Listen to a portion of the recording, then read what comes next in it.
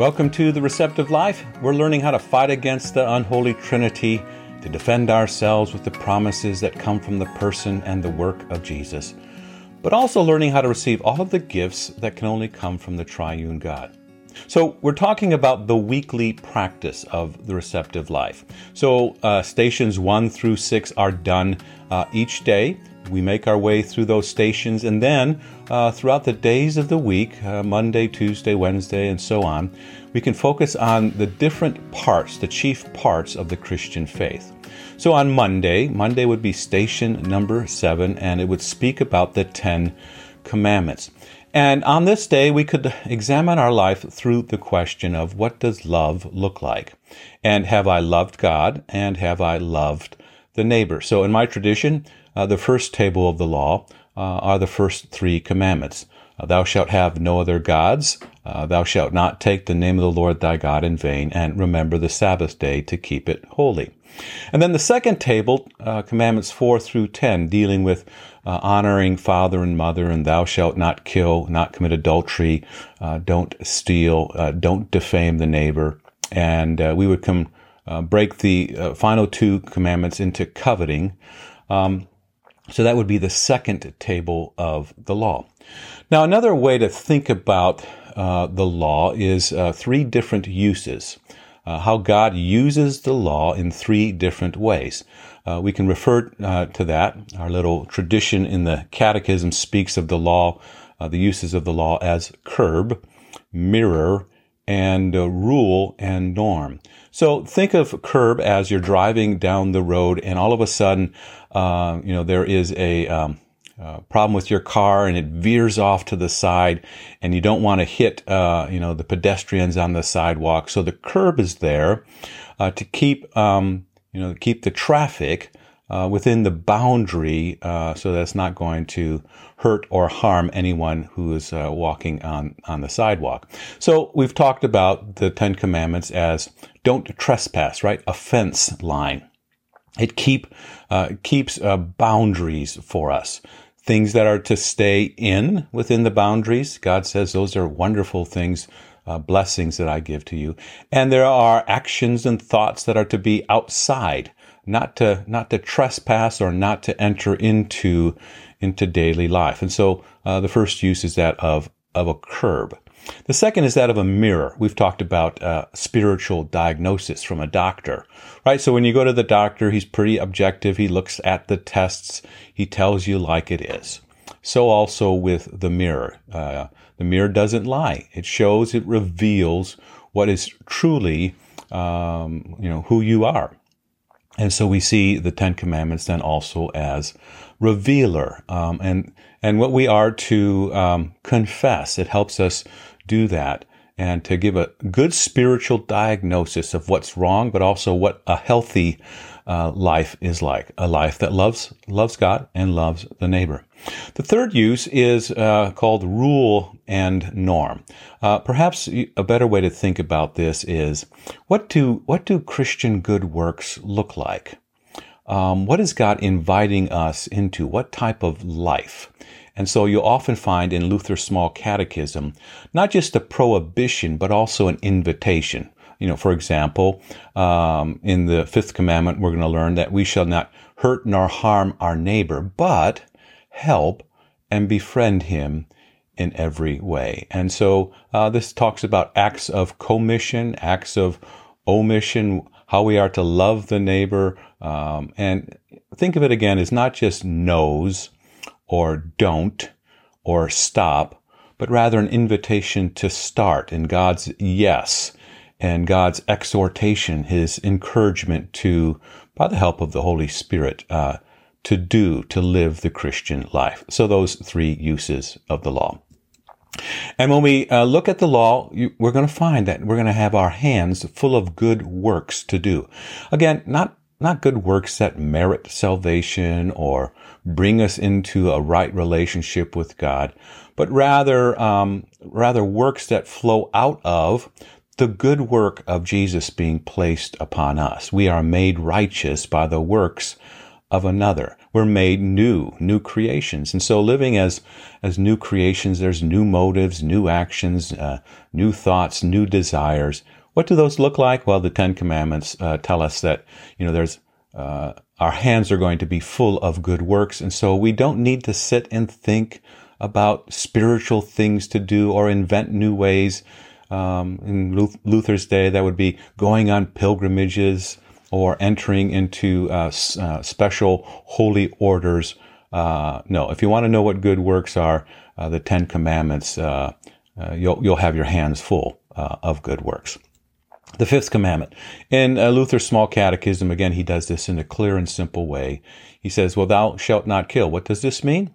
Answer, we should fear and love God, that we may not hurt nor harm our neighbor, but help and befriend him in every bodily need, in every need and danger of life and body. So you note there the little but there, right? We're not to do something, not to hurt nor harm our neighbor, but help and befriend him in every bodily need. In Matthew chapter 5, Jesus speaks about the law. And it's very revealing. He just doesn't deal with the outer expression of the law. He gets right to the heart, right to the thoughts, the nature of who we are. And he peels back those layers and like a mirror, right, reveals what is really there. So in Matthew chapter 5, he says, you have heard that it was said to the ancient ones, you shall not murder. And whoever murders will be in danger of the judgment. But he says, but I tell you that everyone who is angry with his brother without a cause will be in danger of the judgment. And so if you read Matthew chapter 5, Jesus does this a number of times. He says, well, you've heard it said that you shall not murder or you shall not commit adultery. He says, but I tell you, I'm looking deep into your heart. If you're angry with your brother, if you look lustfully at another, you have maybe not committed the act outwardly, but you have committed the act within your heart. So this commandment is about not harming the neighbor by your hands, by your tongue, in your heart. But it also speaks, as hard as it is for us to grasp this, it also speaks about our heart towards the enemy, those who are against us. Now, maybe to understand this idea of thou shalt not kill or thou shalt not murder, it's helpful to speak of the two kingdoms that is revealed within the scriptures. There's a physical kingdom. So think of this as a literal sword, the civil authorities that God has established to keep rule and order. So think again of curb, that there are these authorities, God's way of keeping order and not having any, chaos abound. And this is the literal sword, the physical kingdom. There's a second kingdom, which is the sword of the Spirit, and this is the church. And so, if you were to fight someone who was to be breaking into your home, you would protect yourself in one way. But if you're dealing with sin and doubt and despair and shame, now you fight in a different way. You don't use the physical sword, but rather you fight the spiritual enemies with the sword of the Spirit, which is the word of God. Now I say this because in Romans chapter 13, the writer there, Paul, says, do you have desire to have no fear of the authority? Do that which is good, and you will have praise from the same. For he is a servant of God to you for good. But if you do that which is evil, be afraid, for he doesn't, it says here, he doesn't bear the sword in vain, for he is a servant of God, an avenger for wrath to him who does evil. Therefore you need to be in subjection, not only because of the wrath, but also for conscience sake. So it's saying there, if you're going to do evil in this world, God has his way of protecting our lives, the lives of the neighbor, the lives of the community, and God has established his authority. He says he doesn't bear the sword in vain, for he is a servant of God, an avenger of wrath to him who does evil. So again, think the law as curb. Why doesn't someone go after the neighbor and take vengeance himself? Well, There is authority that is set in place, and God's way of protecting our lives is so you just can't go after somebody and take matters into your own hands, but He has the process. If you feel you have been wronged, then you can take it up within the process of His the civil process of the authorities. Now, I'm going to quote a little bit, as I always do, from Luther's Large Catechism. So think again of it this way. The Small Catechism is a very simple and clear way that Martin Luther used to communicate the core understanding of the chief parts of the Christian faith. And then you could think of the Large Catechism as more of a devotional on each of those chief parts. So it's a helpful, I would recommend that if you have opportunity to either purchase it or find it online, that would be helpful, a helpful devotion for your study. So Martin Luther says in the Large Catechism concerning the fifth commandment, he says, "Therefore God and government are not included in this commandment, nor is the power to kill which they have taken away. For God has delegated His authority to punish evildoers to the government instead of parents. Therefore, what is here forbidden is forbidden to the individual in his relation to anyone else and not to the government." Again, sword of the first kingdom, the physical kingdom. The reason for the commandments? Well, we live in a world, again, with our enemies, the unholy trinity, the devil, this corrupt world that we live in, and the sinful flesh. So God wants to protect us from one another. And so think of when we pray, "Thou shalt not kill," that's just not about your life being protected from another, but also another's life being protected from you. And so God establishes this commandment, the boundaries. Don't trespass. We continue with the Large Catechism. Luther says, "But the cause and need of this commandment is that God well knows that the world is evil, and that this life has much unhappiness. Therefore He has placed this and the other commandments between the good and the evil. Now, as there are many assaults upon all commandments, so it happens also in this commandment that we must live among many people who don't do us harm, so that we have cause to be hostile to them." We live, again, with these enemies, devil, world, sinful flesh, coming against us. And so God has set these commandments up between the good and the evil. So it's like God, He's a father, and He sees the conflict, and He lovingly steps in and He intervenes. Luther describes it this way. He says, "Thus, by the devil's incitement, you will get many enemies who cannot bear to see you have any good, either bodily or spiritual. And when we see such people, our hearts in turn would rage and bleed and take vengeance. Then there arise cursing and blows, from which follow finally misery and murder. And here now, God, like a kind father, steps in ahead of us, interposes and wishes to have the quarrel settled, that no misfortune come of it, nor one destroy another." So God steps in like a kind father. He continues, "And briefly, He would hereby protect, set free, and keep in peace everyone against the crime and violence of everyone else, and would have this commandment placed as a wall, a fortress, refuge about our neighbor, that we do him no hurt, nor harm him in his body."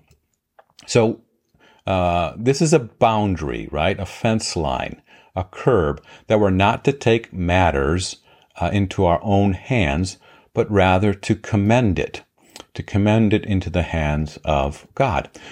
Romans chapter 12, Paul says, "Repay no one evil for evil. Respect what is honorable in the sight of all men. If it is possible, as much as it is up to you, be at peace with all men. Don't seek revenge yourselves, beloved, but give place to God's wrath, for it is written, 'Vengeance belongs to me.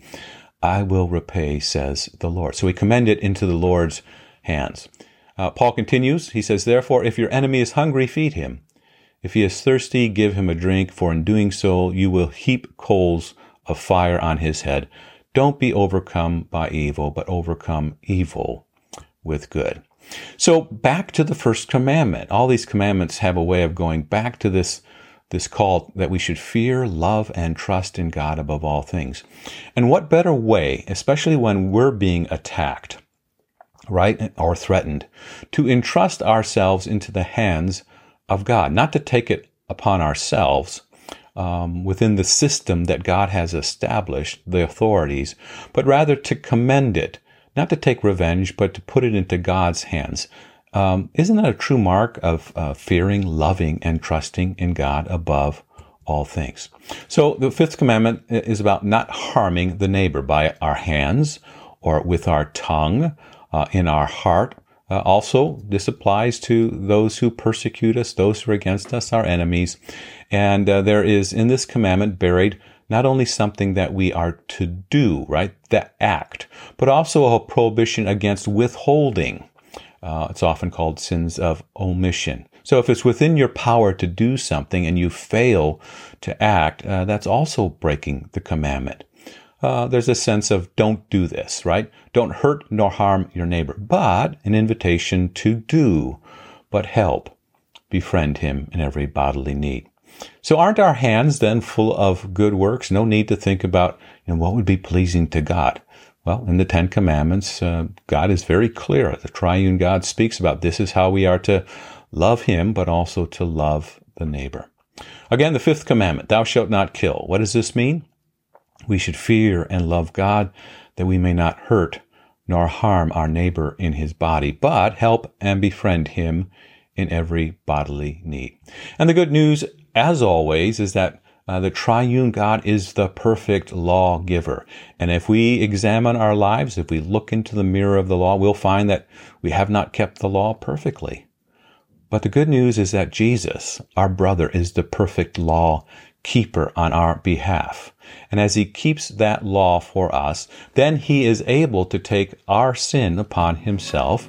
So one who is innocent then becomes sin for us, and he goes and he pays the wage of sin, which is death. And by his death and his resurrection, he defeats the enemies. Sin, death, the devil, this corrupt world. St. Paul says, 2 Corinthians chapter 5, for him who knew no sin, he made to be sin on our behalf, so that in him we might become the righteousness of God.